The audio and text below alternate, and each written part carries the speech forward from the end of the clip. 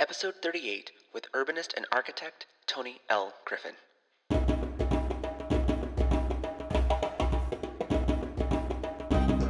Welcome to the Institute of Black Imagination. I'm your host, Dario Calmes, an artist, writer, brand consultant, and generally curious fellow. And each week we bring you a conversation from the pool of Black genius to inspire, engage, and help you unleash your own imagination.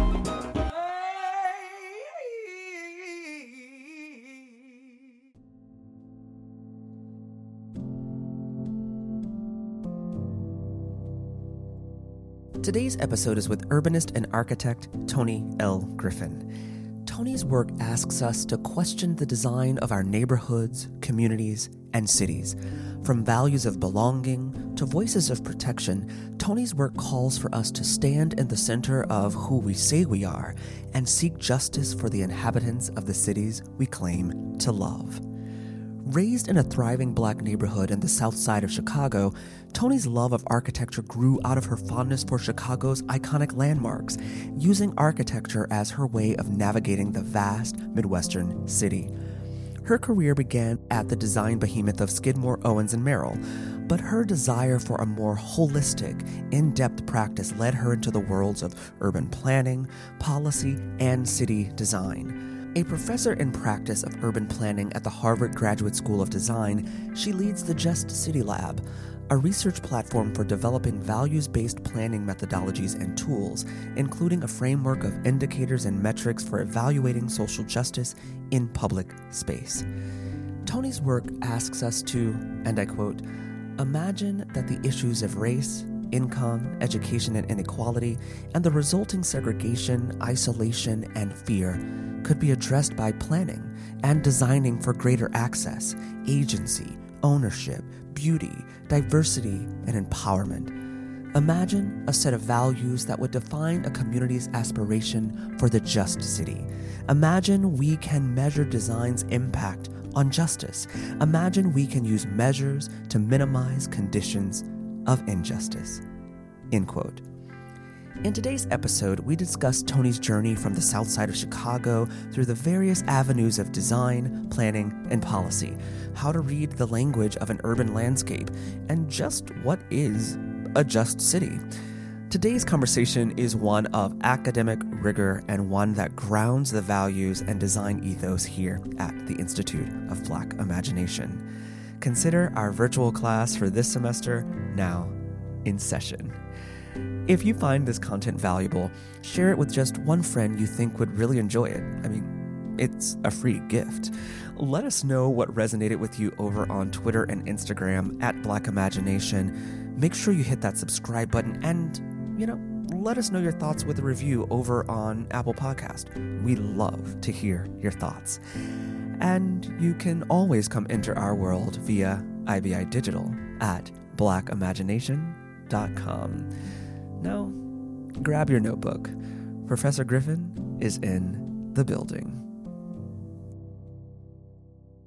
Well, first of all, Miss Toni Griffin, welcome to the Institute of Black Imagination. I am so eager to get started and dig into your body of work and to just flesh out what it means to live in a just city. Your work is incredible, and I'm so excited to have you. Well, I'm so excited to talk to you. Before we started our recording, I shared with you that your work has been a screensaver of mine for years and years and years. The photography you've done of Alvin Ailey, I started dancing when I was really young. My mom took us to Alvin Ailey and American Ballet Theater and all of these things when we were really little kids.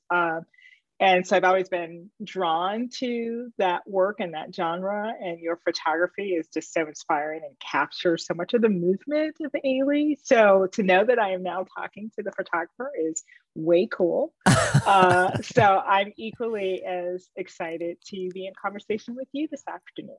Oh, amazing. Thank you. So to start, who would you like to dedicate this conversation to today?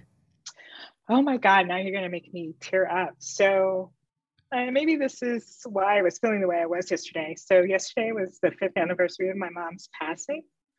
So I think I'd like to dedicate this conversation to my mom, who I think is the driver, along with my dad, of why you would think to have a conversation with me would be interesting and what drove and drives the work that I do. So I will dedicate it to my parents, but in particular, my mom. Beautiful, beautiful. I'm excited to welcome her spirit into this conversation as well. So to just hop right in, can there be a just city? And the reason I want to just hop right into that is, I work a lot in the worlds of fashion, and we always speak about justice and activism in the world of fashion. And I always ask, can there be justice on the runway? Meaning, can we have these conversations in a space that's so ingratiated in not only capitalism, but colonialism? And so in thinking about the built environment, like, can there be a just city? I strongly believe that there must be the pursuit of a just city. Whether or not we can get to a wholesale condition of total justice is unclear to me. Because I think forms of justice look really different in different contexts and for different people. So justice for you is going to look different than justice for me, even though, people watching see two brown people talking. But our experiences and the ways in which we have to navigate the world as a man and a woman, just as one example, would suggest that the way in which we feel justice has been acquired is going to look different. And justice for you as a 10-year-old versus justice for you as a 50-year-old is also going to look different. So I think the pursuit of a just city is an ongoing endeavor that we all have to be involved in order to address the various conditions of injustice that exist in the various contexts in the world. And we'll double tap on that, because that's Okay. This is a huge topic. But in speaking about I think even just current events, right? Like, we recently had a fire in a housing complex in the Bronx that took the lives of 17 people, and it was started by a space heater. And I think in the way in which media frames issues like this, and then I think just the ways in which we understand it collectively, a lot of times the onus is on, right, that person, right? Like the person, like, how could you have done this? Personal how could responsibility. you lead? Exactly. But, through your work and, just a greater understanding that it's actually not just that, right? Like that there are other invisible systems and participants in something that creates a situation like this. Could you unpack that for us? Like, maybe reveal some of these hidden systems at play? Yeah, and you're touching upon a really important point, which is about the narratives that get used that situate a victimization, right? And a blame on those who've been oppressed or those who've been harmed, right? And that's something that we very much have to pay attention to, which is the reversal of harmful narratives, in the same way that we have to pay attention to the reversal of institutional and systemic practices that exclude and extract and devalue and discriminate, right?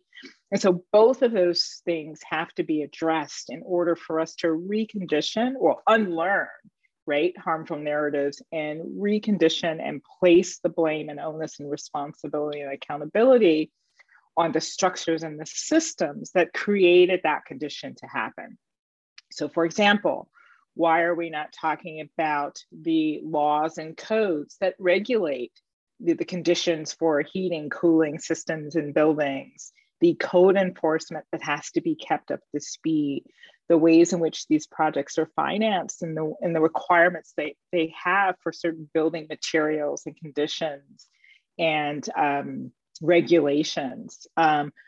Why are we not talking about that? And I think in some instances, in some media outlets, you are kind of pointing back to the property management and the ownership of the building and the rules and regulations that govern that, such that we're understanding why are poor people always the most vulnerable to these kinds of harms, right? And so it is really important. And this is where I think, conversations with media about their responsibility as a part of their reporting to enlighten us on the fuller context of which injustice exists. And, there has to be, I think, an elevated responsibility, especially given the different outlets that we have for media and acquiring information, for there to be some both accountability and responsibility on the part of those outlets to help provide the more robust information we need to be more informed about where injustice lies and where the accountability is for it. Yeah, and thinking about, right, that this happened in 2022, but it's a result, it's the residue of things that were put in place in this country decades ago. Right? Like, this can't be divorced from the histories of redlining. This can't be divorced from, systems of, concentrated, poverty and crime, as it relates to not only the built environment, but just geography, Right. Writ large. And it's actually what initially interested me in the world of design. Once I understood, or once I could see that the environment itself was designing me, right? Like where I grew up, like, and not even just where I grew up, the traffic jam, right? The way the trains are running, how I feel walking down the street is a direct result of decisions that were made decades ago in an environment in which I find myself. And so, in thinking about, how our environments shape us. And actually we can kind of maybe even take this moment to reel back. Speaking about how environments shape us, how did the environment of growing up in the South Side of Chicago shape you and the way that you understand the built environment? Yeah, I'm glad you take us back there, because as you were talking, I was going to make the comment that imagine if in your elementary school days that you had a class, a civics class, that posed that very question, that began to introduce you to a different awareness of your environment. Why does my neighborhood look like this? Why does my neighborhood look different than the neighborhood on that side of town? And through that, you began to get this, early understanding and history of what shapes space. There used to be a publication used in the public schools of Chicago well before my time that taught about the civics of how cities are formed and how your cities were formed. Imagine that was part of your early curriculum, that you framed that. So, my upbringing on the South Side of Chicago was a really fabulous one. I grew up in a lower middle class neighborhood. Everybody around me was Black. All my needs were met, my shopping, my play, my school. I think kindergarten was the only year where I had white kids in my class, and there were two. When I do talks, I sometimes bring that first grade picture into the frame and just sort of to ground people in, this was my everyday. And then I ask a question, how many of you grew up in a segregated neighborhood? And usually it's really interesting when I'm presenting the right audiences, no one raises their hand. I say, oh, so you all went to school with Black and brown kids in your class? And they go, oh, yeah, no. I say, oh, let me ask the question again. So this idea of the narrative of segregation as only applying to people like me versus if you're a white person, you too grew up in a segregated neighborhood because there wasn't the sense of racial diversity. There's also this sort of narrative that because I grew up in an all Black neighborhood, that I grew up poor, which I did not, right? And so I grew up, like I said, in a lower middle class neighborhood with all my needs met. The only time that I was really in the presence of white people is when we got in the car, drove 20 minutes and went downtown. And I think my love of architecture grew out of I have fond memories of landmarks that I will remember, which were buildings, which as an early kid, when we were going to my grandmother's house or somewhere, I knew where we were going. It's like, so if I saw this gold steeple with a man on a horse, I knew we were going to my grandmother's house. If I saw the Wrigley building, then I knew we were going out to dinner. If I saw Lake Point Towers, which is out on the lake, I knew we were going somewhere on the north side. So I have these early memories of architecture being landmarks for me. And there were all these different shapes and colors and things that just kind of gravitated to me. But it's interesting because it wasn't until after I graduated architecture school and I got my first job working for Skidmore, Owings & Merrill back in Chicago, and the type of work I was doing there, that I really started to question, because I was beginning to see how the flows of capital were moving to create architecture. I was beginning to see the role of the mayor and the Department of City Planning and private developers, and how they were making decisions that shaped the physicality of place. I was designing what those spaces looked like, but I wasn't making the decision about where, how much capital we spend. We'll build X, not Y. We'll get to that space through this roadway network or this transit hub. And so it was really then that I was like, oh, architecture may be a bit too limiting, because now I'm beginning to ask these really profound questions about, well, how come this neighborhood isn't getting that investment, right? How come we're not building a value around Black heritage and cultural tourism, and investing in Black restaurants in the same way that we're investing in Chinatowns or Little Italies and places like that? I'm like, what's up with that? And so it was there that I began to realize the limitations of architecture specifically, was becoming more interested in urban design and public policy. So I stepped away from the firm. I took a year off and did a Loeb Fellowship at Harvard's Graduate School of Design, and then pivoted from there. And so my work since then has been integrating design, and I'm so grateful for my foundations as a designer. I know how to design and put buildings together, but now I've transitioned that into becoming more of a decision maker about where that happens, how that happens, who does it, who's involved in that process, where does the capital come from, who are the developers, who are the policymakers, what is the regulation that I need to write in order for this to be more equitable and inclusive. So from that little experience as a child on the south side of Chicago and growing up in this healthy all Black environment, then transitioning to a profession that was predominantly white and male, I found in this sort of third sort of phase of my experience in the world is how I'm trying to push those resources that I know exist into the spaces where Black and brown people are, such that the equity proposition for how we have choices and make decisions about our own wealth gets situated in how we design the built environment. That was literally like a thesis for this entire interview, because I'm like, girl, there are points I'm like tapping all the way back into. Right. But, while we're talking about it, like, could you explain to us what that relationship is actually between like the mayor and the developer and private investors and, maybe even like the city planner? Like how do those levers even function? What is that system? Yeah, sure. It's a really great question, because when I was in school for architecture, we only had one semester where we were doing what we called urban design work. In the architecture school, you're typically asked you're given a site and you design a building of some sort. And you consider what's around the building a little bit, but not that much, right? You're giving a program. I'm going to do a museum, a library, housing, something like that. When you start to move into the discipline of urban design, you begin to take in a larger context. So now I'm maybe designing a neighborhood or a whole district. I have to consider multiple blocks, multiple types of uses of buildings on those blocks. How do we get to those spaces? What is the street network, the sidewalk network? Are there parks? What's the landscape treatment? So you begin to take in a larger set of issues when you're working at the urban design scale. What I recognize then is there's a scale called urban planning.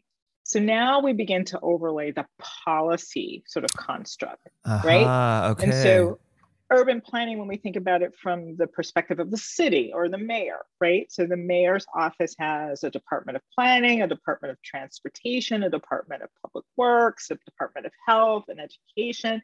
So all of those departments have some relationship to the physical environment of cities.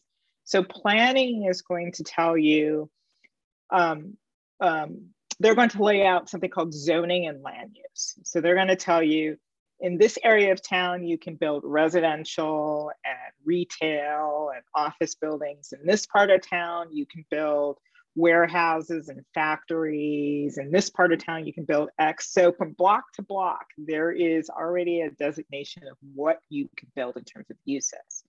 There's also a designation of how tall it can be, how many stories, what you have to have on the ground floor, the maximum amount of square footage. So zoning then begins to regulate the form that a building might take and its relationship to the street.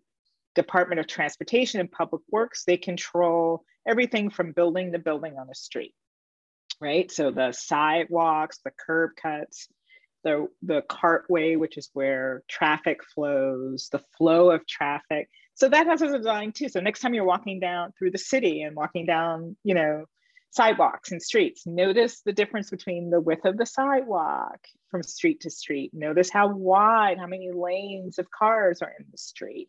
Notice if there's street trees and landscaping. Notice if there's a strip of green space in the middle of the street, like Lenox Avenue, we both live in Harlem, right? So there's always some public agency that is controlling and regulating those types of things that are in cities. So there were projects I was doing when I was beginning to realize, oh, there's a whole set of rules and regulations that I have to follow in order to determine what kind of architecture that I build. And there are a group of people and systems that make decisions about those rules and regulations that determine that. So when I took that Loeb Fellowship, after the fellowship, I quit working for the private sector firm and went to work for a city. First, I worked for the Upper Manhattan Empowerment Zone here in New York, and then Washington, D.C., and then I was Cory Booker's first planning director in Newark, because I wanted to be on the other side of the table making decisions. Like, I wanted to set the rules and the regulation and the policy such that designers like me could create the kind of, city and use a type of imagination to create a different type of city in different parts of the city, right? I wanted to use all this expertise I learned at SOM, and I wanted to push that into neighborhoods where I wasn't seeing that type of design excellence, that type of innovation and creative placemaking that was creating beautiful spaces in neighborhoods that had lower incomes, right? Because the disparity was you were seeing great and beautiful architecture in more higher income producing neighborhoods than you were lower income producing. So the way in which we write regulation, the way in which the city can sell its land and require someone to build certain projects, the way in which the city dictates the construction of schools and parks and libraries. Someone like me who's trained as a designer on the inside of that system can help to elevate the imagination and the quality of space and design in all communities, not just ones that are earning more income. And so when you approach a city, right? Let's say like you land in Tucson, Arizona. I was hoping you said Detroit, but okay. Perfect. We can switch it up. We're in the world of the imaginary. So you land in Detroit. This is good. This is a very hot city. And if design, right, is an embodied idea, right, or an embodied ideal, how do you then read it, right? You land in Detroit, you look around, and the evidence is there, right? The evidence of thought is there. The residue of decisions are there. What do you read? What does it tell you? Well, I picked Detroit because I spent 4 years working on a citywide plan for Detroit called Detroit Future City. And the project came to me and was situated as a problem of vacant land. Like, what do we do with all this vacant land? And at the time, they had the amount of vacant land that would be almost equivalent to the entire size of the island of Manhattan. So it was that much vacant land, over 100,000 vacant parcels, over 80,000 abandoned homes. It's a lot. It's a very large geographic city, but that's a lot of vacant land. And so it would take a lot of imagination to think about what to do with every single parcel of that land. So we had to begin to think about, these vacant lands were in different conditions. Sometimes vacant land was in neighborhoods that were otherwise strong and thriving. And sometimes they were in neighborhoods that had really bottomed out, where there was maybe only one or two homes in that neighborhood. But the interesting thing about that too is that that home may have been bought by someone's family, an African-American family who had migrated out of, the rural South, coming out of slavery, moving to cities like Detroit, St. Louis, Chicago to work in the industrial economy. And it was the first time that they could actually buy a land asset.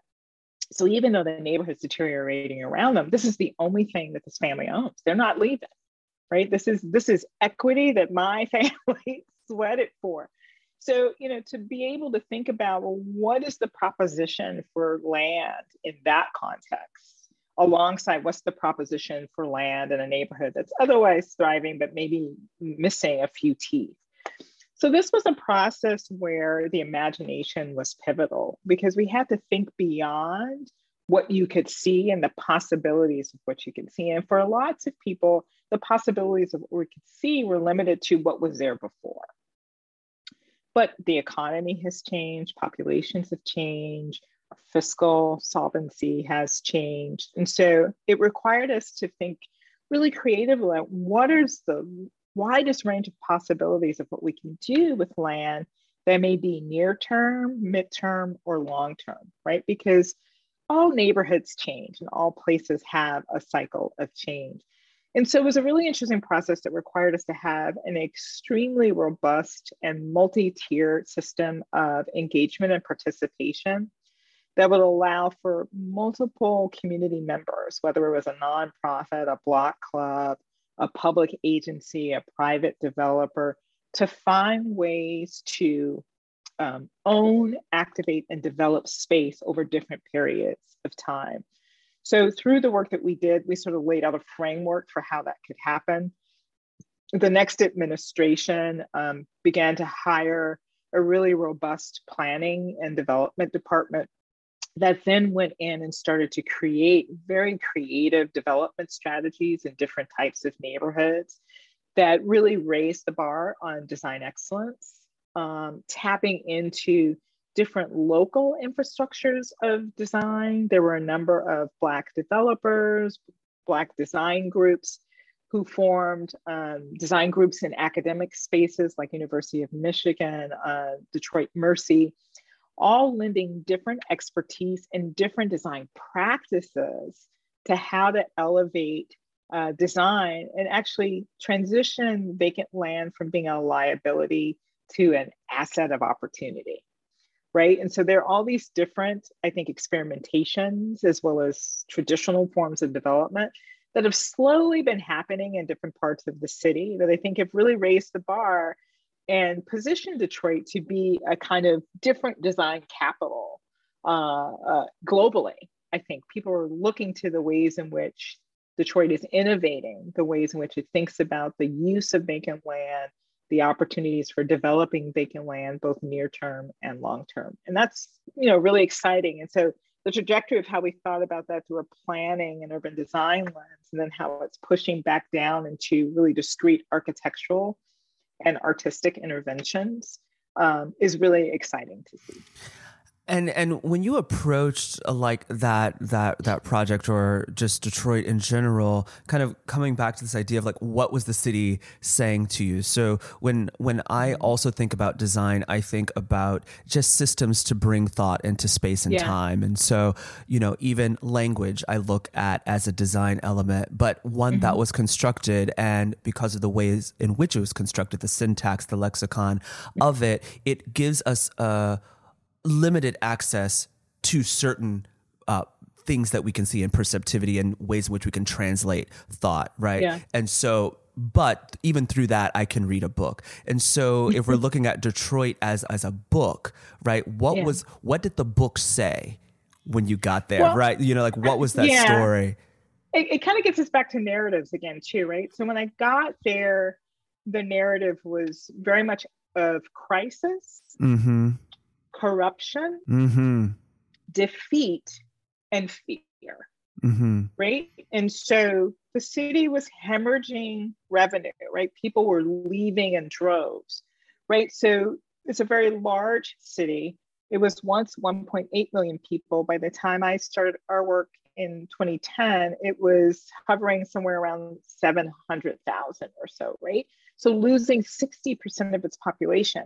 That's 60% of the tax revenue that you need to support roads and lights and trash pickup and schools and all the public services that our taxes pay for, right? So it was struggling like to maintain a quality of life across all of these neighborhoods. There was a fear, right, that this recent media talk about the city was in some ways promoting white folks coming from the suburbs and other places to land grab, right? There was a fear that because there wasn't enough revenue, the city, the public sector city, was going to start cutting off services to some of the areas that were most vacated, right? So there's a fear of race, there's a feel of acquisition, because like most urban cities, they had gone through these periods of urban renewal in parts of the city that had declined, right? There's this action where a city comes in, a place has been depressed for a long time. The city comes in, does an act of eminent domain, does an overlay of urban renewal as a way of requiring those lands from private owners and then redeveloping it without them. So there's all these types of fears of like, here we go again. We're not going to be a part of this, renaissance. So a lot of so that's the narrative. And you also had, mainstream media kind of talking about, well, maybe, Detroit should no longer exist, or how does it shrink, or, let's start sending immigrants to places like Detroit so it can help repopulate it, right? And so all of these things, sound bites out of context, really help to exacerbate the fears of locals who are trying to hang on. It breeds a context of distrust between government and citizens and the public sector and government and philanthropy. So all of this is, the narrative of what's happening on the ground when I arrived. So a lot of what we had to do to just position the work to pivot was how do we build a narrative that's rooted in data, right? And how are we transparent about the realities of the condition of the city such that we're all understanding the same foundation of conditions through data? This is really hard to do because you have to trust the source of data. You have to trust who's giving you the data. You have to trust how the data is being interpreted. So it required us to really build a project of partners that each had their sphere of influence and trust, and that we were to use these spheres of influence of trust in order to build a larger trust mechanism. And we had many fits and starts. Our early engagement work really bombed. We missed the mark in some of the assumptions that we didn't listen to keenly enough. And we had to redesign the mechanisms of engagement so that we can help to build that bridge of trust so that people could come to the table of imagination and problem solving and work collaboratively with entities that they maybe not have trusted before to build a plan and a path forward where people could see themselves in it, right? They can see themselves being able to participate not only in the creation of the vision, but ultimately the implementation of the vision. So narrative, unlearning the harmful narrative, building new narratives rooted in data, taking data that would otherwise be kind of deficit-based, flipping it to be more asset-oriented. Like, vacant land isn't just a liability, it's really an asset for opportunity, right? There's latent value in that land. How are we figuring out ways to extract it, make it something different? How are we using our imagination to pull the value out of that? And then how are we getting that value to Black and brown people? Detroit is a city of 82% African Americans, right? How are you gaining an equity stake in that pie, right? And so a lot of the work that I've done since that work, some of the hardest work I've ever done, I think moved me into the frame of Just City, right? The lessons that I took from that project gave me a different awareness of, as you say, language and nomenclature. right? The ways in which these terms like resiliency, sustainability, and I think now equity becomes so ubiquitous, right? You get in a room and go, yeah, we all want equity. Yeah, cool. Yeah, yeah, yeah. You leave the table. No one's asked a question like, well, what does equity mean? What's it going to look like when it shows up? And likely when you start digging into the what it looks like, everybody has a different picture of that, right? So you really haven't reconciled it until you really know what equity looks like for people. And so what I was beginning to learn is what people want is a whole set of values, right? Equity is one value. They're looking for transparency. They're looking for respect. They're looking for security. They're looking for collaboration. They're looking for inclusion. They're looking for diversity, right? They're looking for choice. They're looking for access. Those are things that may help us get to an equitable outcome, but they're not in and of themselves equity. So I started this research platform to question, like, how do we know what justice looks like and what does it mean for different people? So we created something called the Justity Index, which is an index of 50 values. It's designed to allow people to go into conversations to really nuance what they mean by achieving justice, right? And it's one of the reasons why I pivoted to the language of justice and not equity, right? Because justice is to me to repair, it's more reparative and restorative, right? Equity can be this distributional thing, right? So you have X, I have Y. If I want to get to the same level as you, I need a little more of Z so that I'm on parity with you, right? But that doesn't address my inclusion in the process. It doesn't address my access to choices. It doesn't necessarily suggest how safe, secure, and protected I feel in a space. So I wanted people to have a broader vocabulary of language and values so they can be more articulate. And it goes back to your very first question. Like, what is a just city to you? What are the values that you need in order for your city to be more just, in order for your neighborhood to be more just, in order for your institution to be more just? And so I do find that language is really quite important if we're to have these conversations and get past the rhetoric of us all nodding our heads like, yeah, we want equity, but not really taking the time to understand what that means.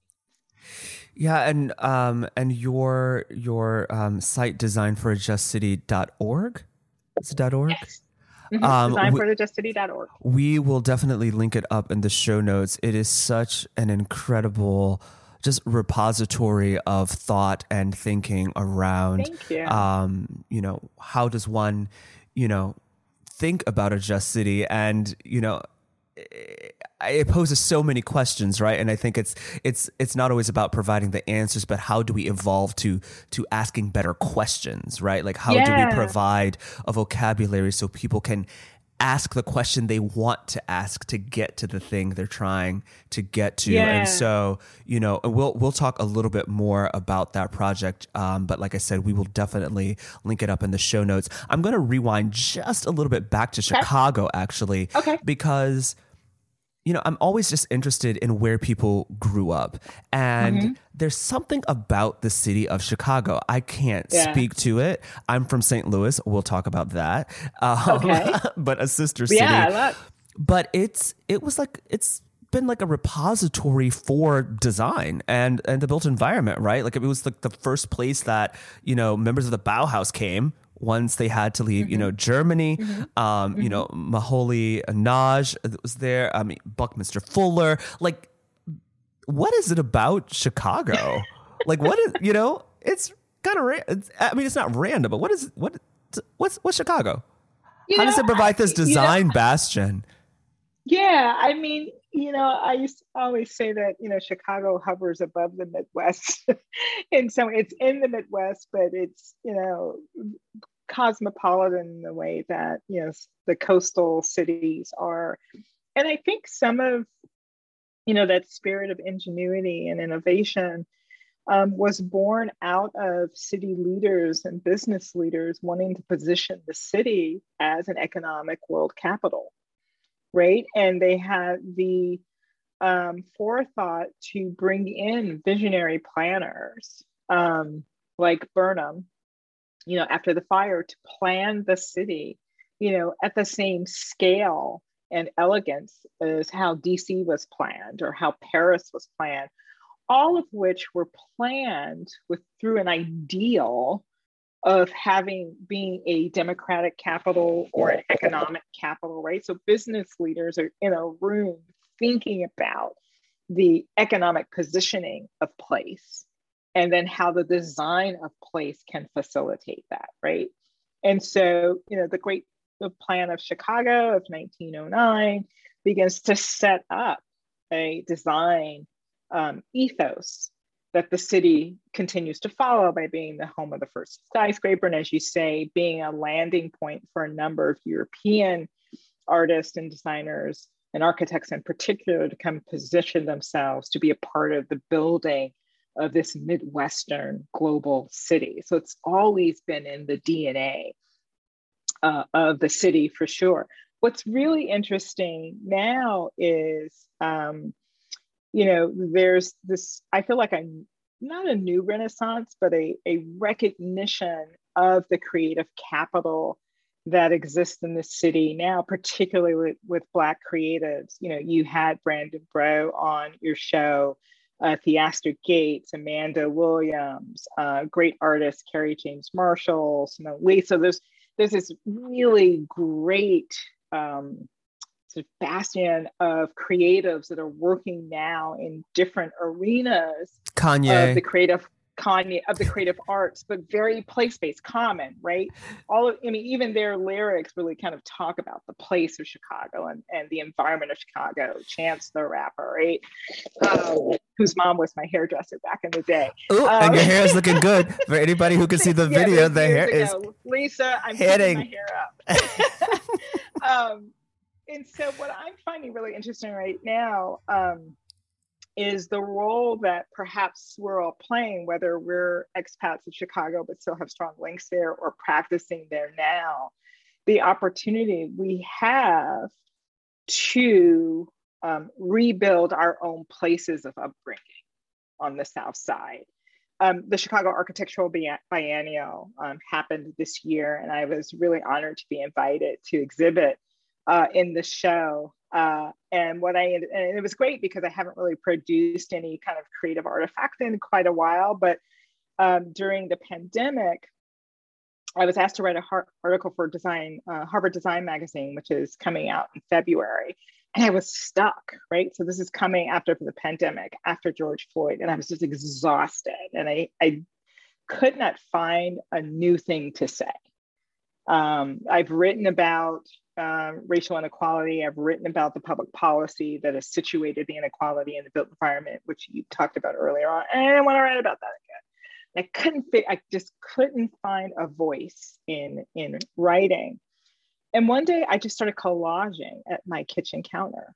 And I hadn't made art in a long time. And what I was trying to do was kind of mash up an understanding of how public policy created the conditions that we see in certain underinvested neighborhoods against the potential of what it could be, right? So I wanted to, at the same time, I wanted someone to look at an image and understand the history of how this got here, right? So that you can unlearn the fact that it's because of someone's personal lack of responsibility.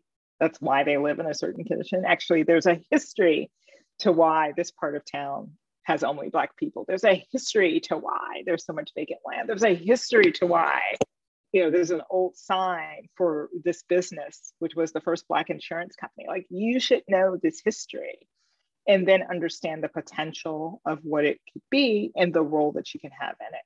So I did about 20 different collages that mash up different narratives of the history of this part of the South Side Chicago with the potential.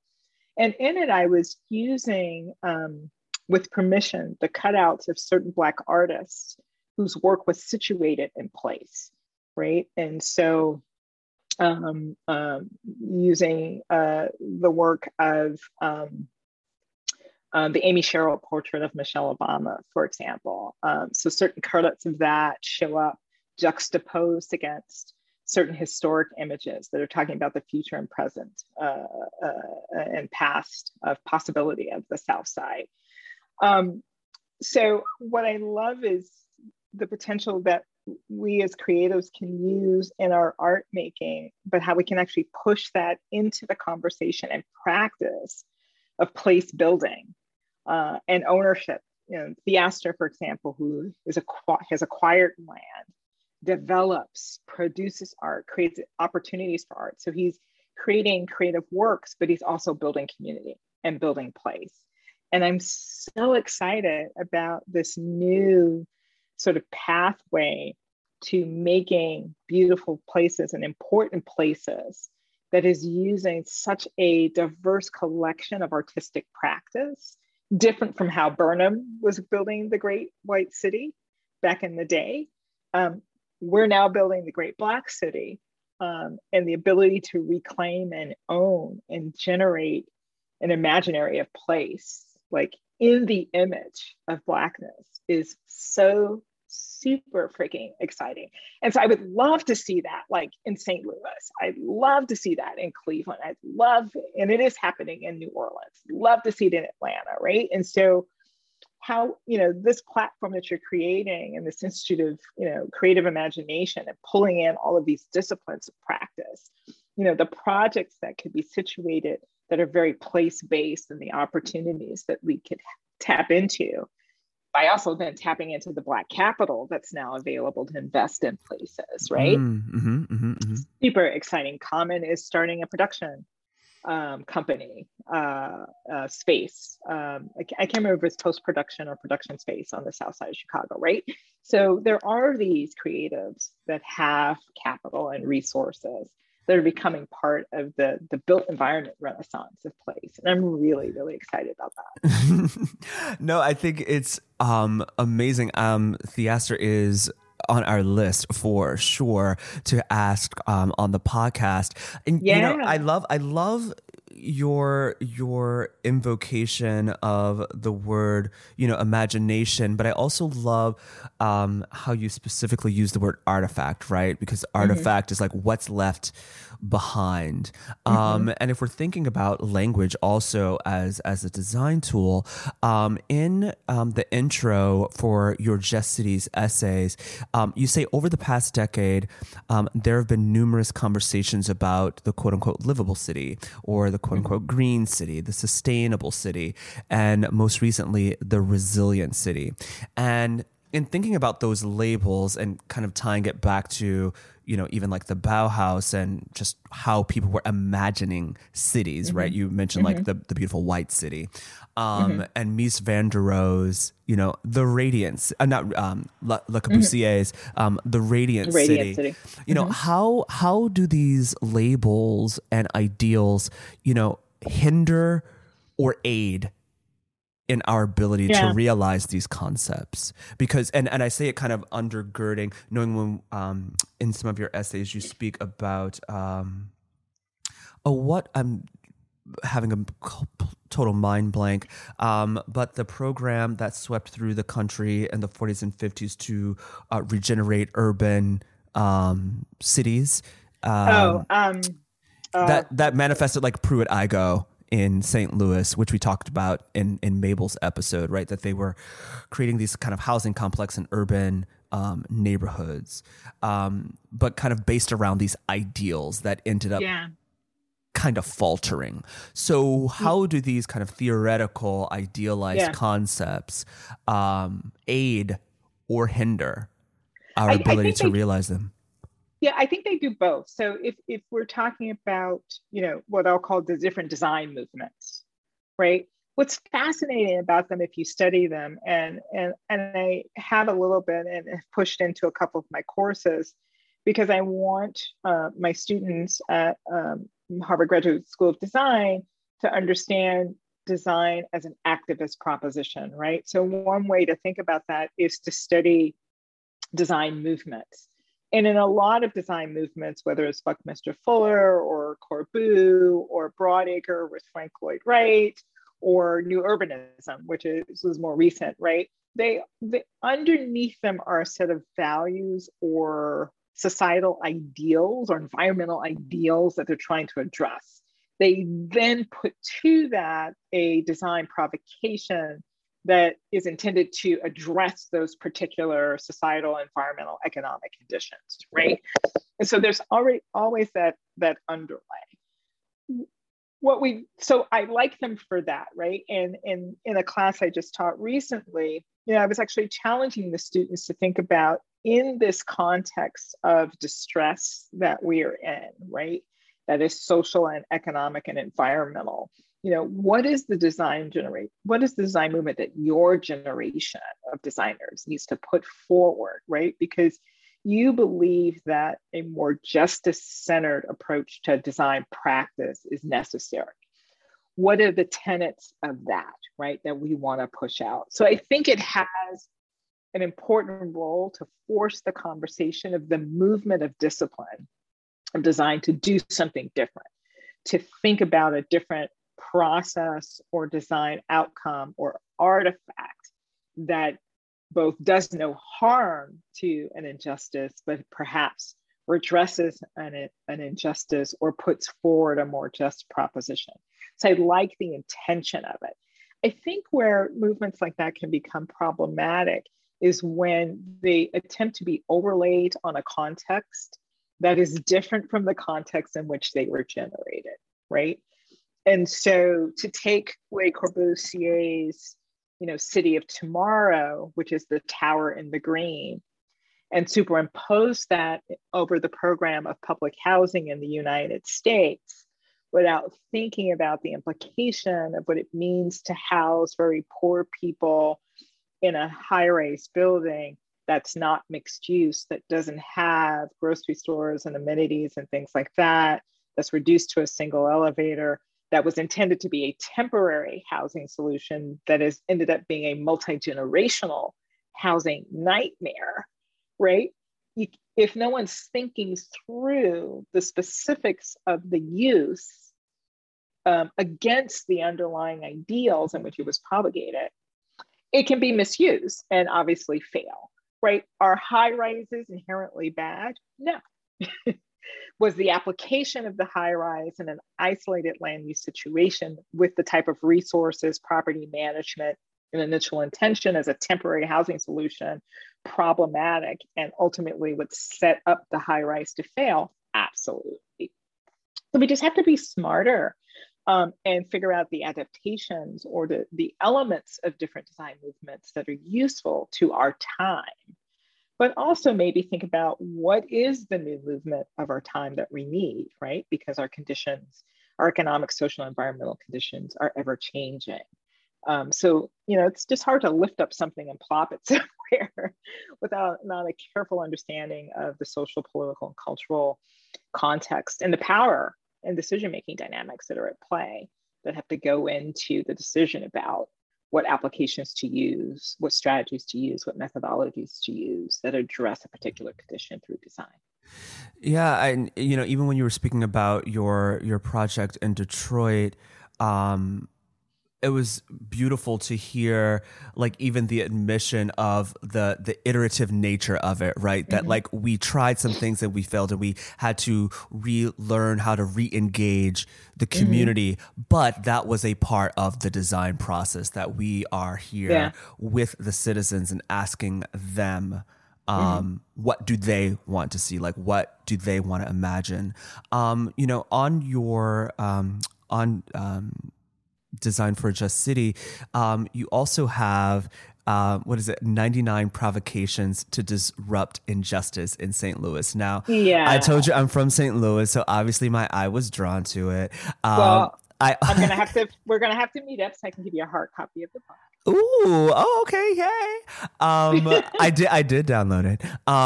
And then I also love the title because it makes me think of Jay-Z's 99 Problems. Which I have to admit that was an inspiration. Although I think you found you ended up getting 126. There were 126 problems, but there were 99 provocations to disrupt. Hey. We stuck to 99. So I know this came out of your lab at GSD, but like, what was the methodology in putting a project like this together? By the way, it's gorgeous. Like I said, we're going to give you guys a link in the show notes, but just from a data analytics and actualization, it's just actually aesthetically beautiful to engage with, which I think is always important, right? That it is always important. If you're a designer, you're a designer to the very tip of the toenail. So the design of the publication was just as exciting as the design of the project. So it was actually one of our option studios that we have at the GSD. The option studio at the GSD is a platform where instructors get to create a design problem and offer that to students. And in our option studio, students from architecture, urban design, planning, and landscape can participate in the studio. So it was a multidisciplinary studio. I had students from all 4 of the disciplines in there. And I designed the studio shortly after we created the Just City Index.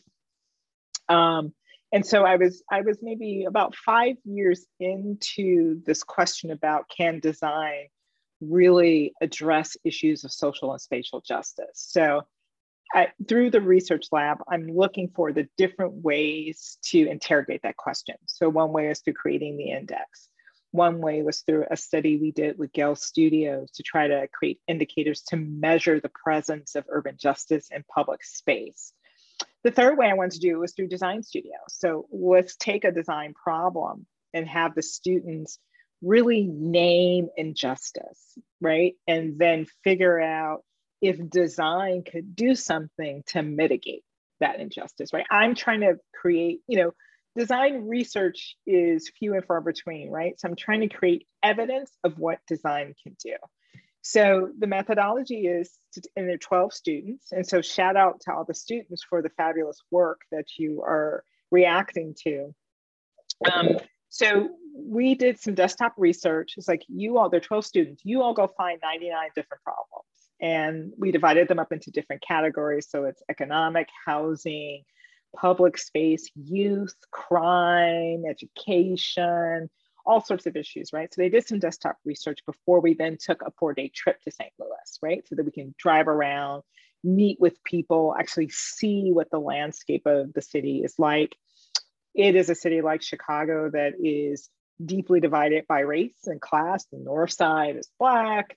The south side is predominantly white, a little bit more diverse. The middle of the city, the central corridors where the downtown and health and education institutions are, with the exception of Harris Stowe, which is HBCU, but deeply divided city. And the economic investment is stark, the differences, right? Lots of vacant land on the north, lots of gentrification on the south. I mean, it's just textbook American racial disinvestment and segregation, right? There for you to see. So we take the students then on site so they can start to ground truth some of their research that they've uncovered. They can start to talk to different constituents and people on the ground, understand how things work.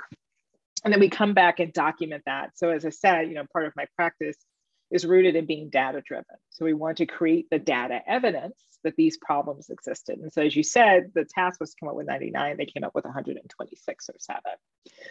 Then each student, and this is what freaked them out. So if you're listening, you've been through a design program, this will freak you out because most design studios, you create one design solution. Each student had to create about 5 to 7 different solutions because I wanted a solution to each problem. So each student had to create these ideas of how to address an injustice. And they were freaking out at first. We did an all-day charrette, and actually Brandon came in for that with the students. I invited these different creative practitioners to come in and work with the students. So they felt like they could create more than just an architectural artifact or a landscape artifact, that they could create softwares, they could create temporal art installations, they could create programs, they could create financing mechanisms. Like the solution space, I wanted it to be super broad and outside of what a conventional architectural student might think about. So, and they were super excited when they did it. We did this big charrette. They came up with quick ideas. And you know this too, as an artist, right? Your first instinct, your first idea is usually the most brilliant, right? Because there's nothing cluttering the thought process. It is coming from some space that is beyond you and within you that your head is not overthinking.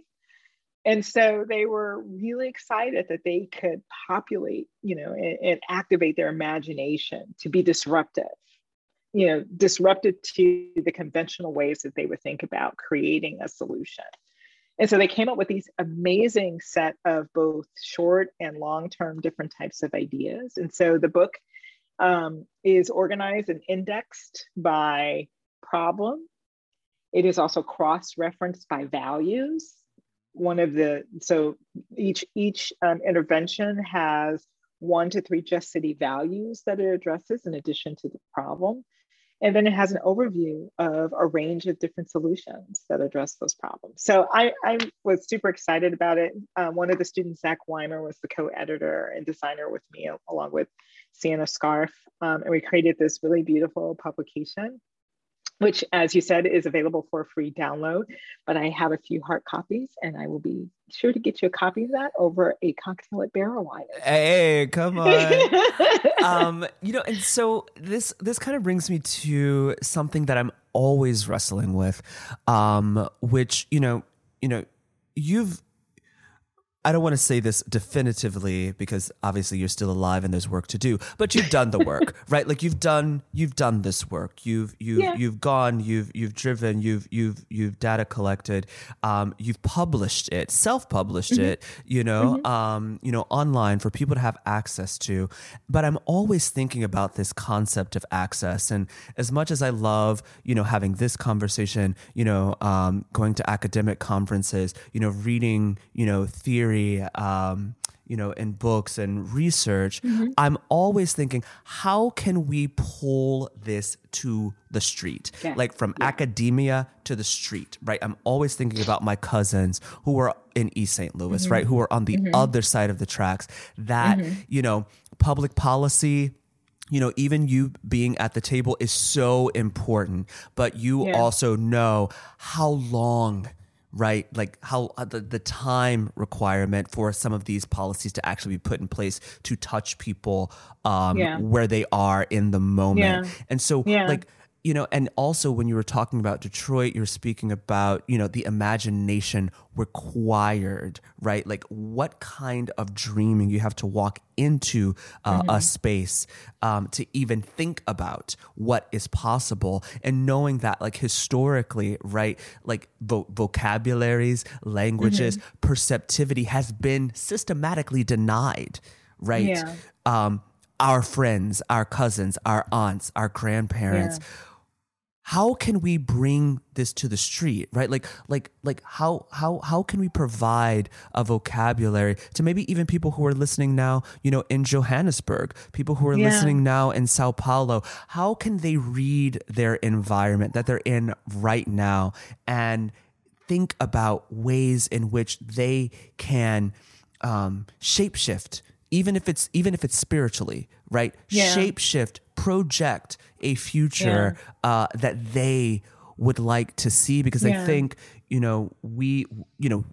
obviously you understand that cities are quite malleable. If anything is always changing, it's a city.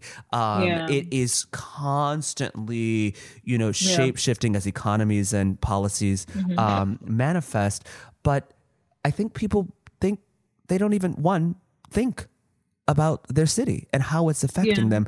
And that, just like what happened, in the Bronx, I'm sure somewhere that person is kicking themselves in the ass somehow, in some way, like I should have done this or I could have done that, right? And not realizing what they're in already. So how can we provide, a vocabulary of perceptivity for people on the street, not in the academy, but on the street, to read their environment and begin to move in a way that can shift it and change it? Yeah.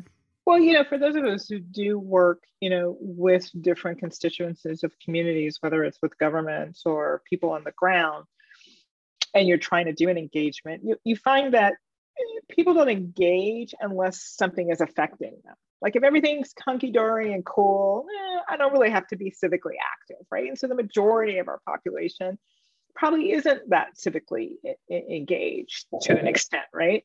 But I think what the last 20 plus months have taught us through our isolation because of the pandemic, through a lot of the civil unrest that so deeply touched so many people because we all watched a person be murdered right in front of our eyes. And so it resonated and hit more people differently than past injustices that are similar in their nature have done, that perhaps this is the moment where we have people's attention to bring more awareness. So this kind of podcast that you're doing, the way that you're putting it in the world, the type of people that you're engaging, which may be people who don't necessarily consider themselves designers or who we wouldn't label a designer, talking about what they do through a design lens. I think some of it is about helping us all understand what we do design as a part of our everyday existence, and perhaps the implication it has in the world and in the built environment. There is something we all do or can do that can be participatory as a design. And so if we all begin to embrace ourselves as designers of our future situations, circumstances, outcomes, and conditions, perhaps that then engenders us into a community of change in a slightly different way. So I think the proliferation of platforms like this and who you draw in that can bring in a different sphere of influence, right? That begins to draw different people in. It's one thing for designer to talk. We're going to bring in all of our friends and so forth. But you had Darnell Moore on, who's a friend of mine from Newark, right? He's in a slightly different kind of space, has a really different sphere of influence. So keep expanding that sphere of folks who, again, they might not consider themselves designers, or conventional design might consider them designers, but they have a constituency that can begin to perpetuate this notion of how we can be involved in design, building just cities, and awareness of our environment and understanding of how our environment became to be. So I think that's a fantastic way. Platforms like the Chicago Architectural Biennial, which this year's curator, David Brown, because of the pandemic, created an opportunity for him to situate the installations in community, right? So now you're getting these works of art in the spaces that they would normally be, having spectators and participants who ordinarily would not come to Chicago Cultural Center to see an exhibit on architecture. The architecture is across the street from their house, right? So the way in which we push these artifacts and these practices into the spaces where we want people to be more aware about them are really very important. And I think, the ways in which what I would call just traditionally trained artists are starting to expand their reach into place-based practice, right? These installations that they are building and creating in community, right? Some people call it creative placemaking, right? Which is a tricky term for me, so I'm not going to use it, but some people may call it that. Brings a different type of awareness, of knowledge about place through the medium of art practice. I think that's another way we're beginning to see this kind of happen. I'm sort of sitting here imagining that one day you might do this podcast in the middle of Lenox Avenue on the median, where people are walking by and listening and watching, or you might do it in Marcus Garvey Park or something like that. So I think we all have different and interesting ways to do this. As you say, I made a decision several years ago that I needed to document my voice, and I needed it to be a part of the canon of what young architects of color and non of color could have another point of view. So writing became really important to me, whether it is published traditionally or I publish it myself. Creating, that archive of a voice is super, super important. And I'm always encouraging young designers to find platforms for documentation and publication, because we've got to build our own canon. We've got to expand our own canon, and as you say, not just situated in the spaces of the academy, but push it into mainstream mediums as well. Yeah, as you mentioned, it reminds me of in one of your essays, you mentioned Blackish, which is actually a group of people I just worked with, which is amazing. Yes, beautiful But photographs. oh, thank you. But the ways in which that show really addresses the cross or transgenerational dialogue, right? Like the things that are, this upwardly mobile, upper middle class family, how that compares to their children, right? Who just get to arrive. Arrive with all the options, and then the family, the mother and the father, the grandparents who had, a different time, like a more difficult, challenging time. And it's something that you address a lot in your work and writing, like this call for this cross-disciplinary action, right? That it's going to take all of us.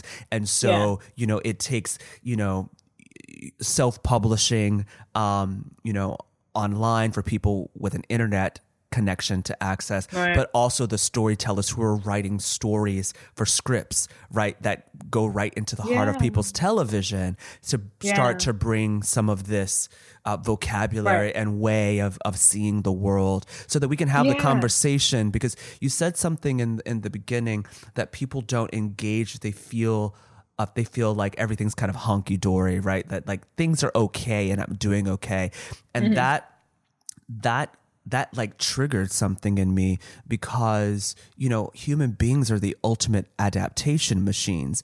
And so, I'm thinking about how do we let people know that just because you've adapted to the environment does not mean that it's not affecting you. Does not mean that you are not under the thumb, right, of some fucked up idea that somebody had 75 years ago, and that you yourself blame you blame yourself for your diabetes, not understanding the historic redlining and food deserts that you find yourself in, and so just out of human necessity, you go to where you just get the closest food right out of convenience. So to kind of give people back, a sense of agency, and a level of forgiveness, because a lot of times we personally take these things on, not realizing that there's so many decisions that were made before we were even born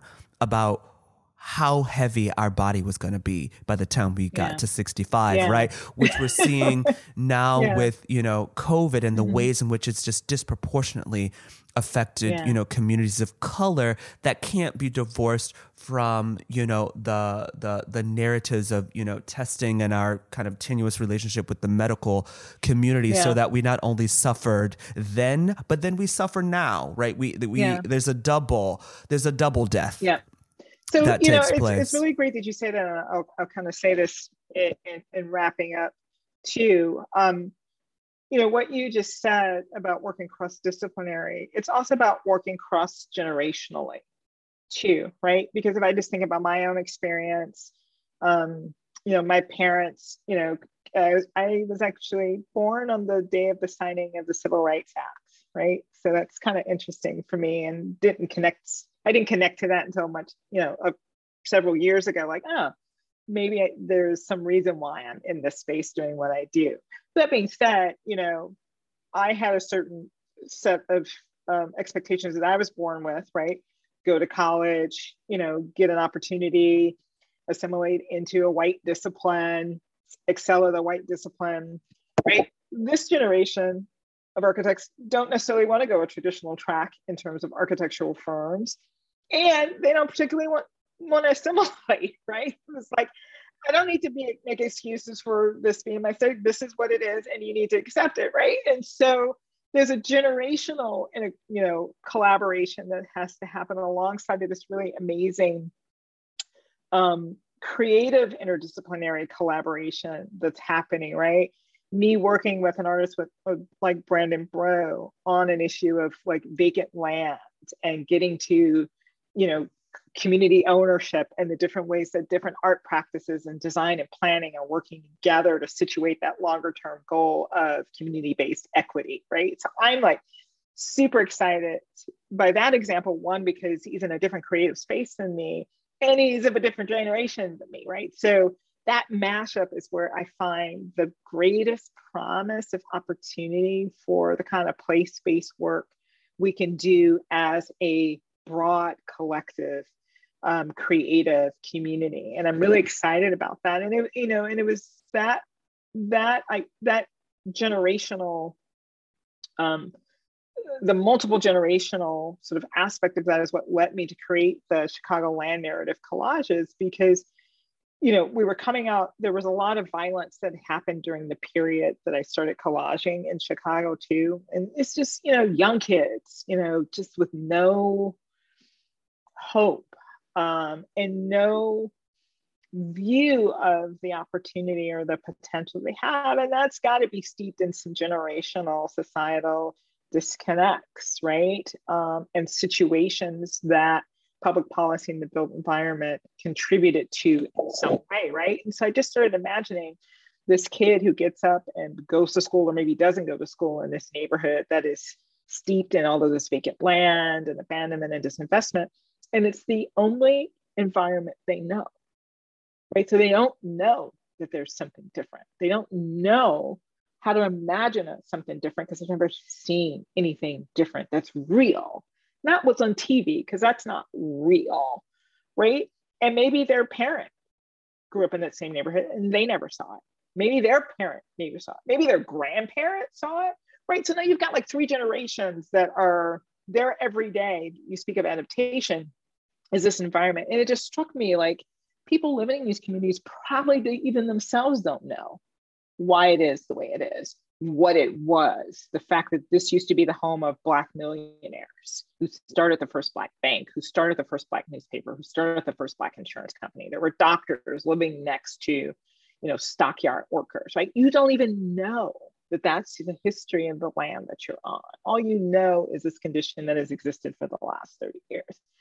So how am I bringing awareness to that while at the same time motivating and inspiring you to claim ownership of this? And that in fact, it is real. It was real. You're on that land that held that reality.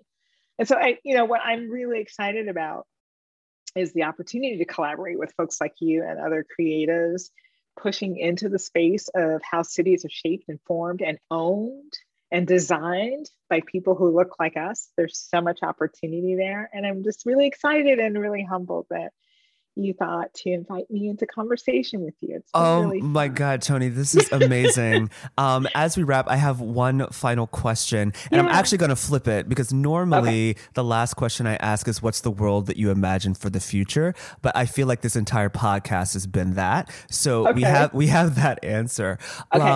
But you know, I'm actually quite interested in your own personal care, right? Mm-hmm. You know, how have you learned to gird yourself, to cleanse yourself, to rejuvenate yourself, to show up and do this work? What are those practices? Like how do you arrive? You got me? Yeah, I got you. Yeah. How do you arrive? That's a great question. After George Floyd, that preservation was, I think I more than any other time understood my voice as a currency, and I held it. My preservation required me to not expend that currency, right? Because there were colleagues and people who wanted to know what I knew to help in the moment. And I just didn't have it. And I was very clear and candid about it. So that was restorative to be able to speak that and to hold it, you know, to not do public talks, to not like, I just needed to retreat. And I disclosed that that was what was going down, and people respected it, which was fantastic. And I just need to create space for people to figure it out. Right. And for me to figure it out, like, what do I want to change now, given where we are? Is there something I want to do different? How do I want to respond? Right. So I couldn't contribute to the community response. I needed to kind of go inward to think about my response. And so that collaging was a little bit a part of how I just kind of reacted as a part of that healing. And it gave me this really new methodology of how to sort through what I want to talk about that I can ultimately then write about. So I did the collages, then I wrote the article, right? So I was like, oh, I have found a new way to kind of journal or process, right? That allows me to refine the way I want to speak or write or something like that. So that was really cool. And I'm super excited about having that new kind of medium to play around with. So that was really, really necessary, really therapeutic, really healing, and ultimately something that I can use and share. You know, someone remarked to me, because I sat in one of my classes and said, wow, you know, you're really very like reflective in the way that you teach. Like, you really bring yourself into it. And it's the most comfortable way I know to teach, you know, because I'm a practitioner first and an academic second, like, I feel like. And so I have to approach my academic pedagogy through a more reflective practice mode. So I think, you know, it helps me to talk about my experience too, as a part of imparting knowledge and theory in ways that which hopefully students can then use to grow and develop their own ethos in the way in which they want to practice. And so I find that incredibly rewarding. And then I cook. So there was a period when I quit my last job without a job, which was planning director for the city of Newark. And I thought I was done with planning and design and everything. So I enrolled in the French Culinary Institute.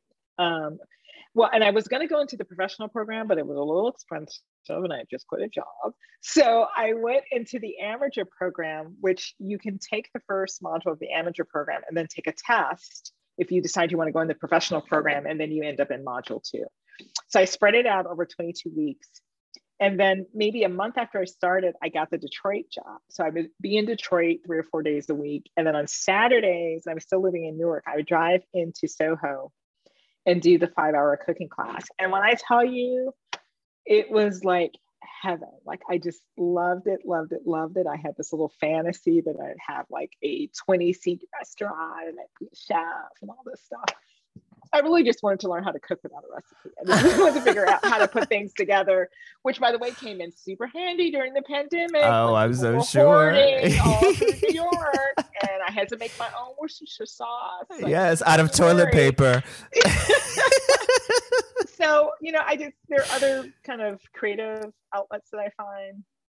And so cooking, it was that other sort of space I created for myself to nourish my soul and my mind and my tummy. Oh, well, Toni, yeah. Thank you so much for this conversation. I just want to acknowledge you for all of this incredible foundational work, you know, and it's the foundational work that allows for the next generation to step up a little bit higher, to ask, you know, a different level of question. And I know that that's, you know, not easy work. It takes a lot of you. It takes all of you. And not only have you done it, but you've given it to all of us for free, right? Like that you really created a lab that allows people to access this information, and that you've done it at every level, right? From the architectural putting a building together level to the actual, all the way to the policy level, right? Like you saw a need and you expanded yourself in order to meet it. And that is something that will resonate for generations and generations. And then not only that, you bring your own lived experience to the halls of academia so that these young designers in the genesis of their practice can walk into spaces understanding a level of perceptivity and Black female perceptivity that they perhaps would have not had access to, given whatever life was designed for them. So thank you for that. Where can people find you and connect with you? Well, first of all, you've just given my mommy and my daddy big smiles by saying that. So thank you so much. So you can find me in different platforms. So as you said, designforthejustcity.org is where you can find the work of the Just City Lab. You can find the work of my practice, Urban American City, at urbanac.city. And my contact information is on both of those platforms. And look forward to hearing from you. Look forward to being a part of your network. Again, thank you so much for inviting me. And I do have a cocktail waiting for you. So. Oh, perfect. And hopefully a souffle as well. Thank you. Thank you again. We'll link everything up in the show notes. Toni, have an incredible afternoon. And I'm holding that fantasy of a restaurant in the back of my head because there's still space for it. I trust and believe. And it's going to be impeccably designed. If nothing else, it'll be my kitchen. So I look forward to meeting in person. Awesome. Have a beautiful, beautiful afternoon. Thank you so much. You're welcome so much. Awesome.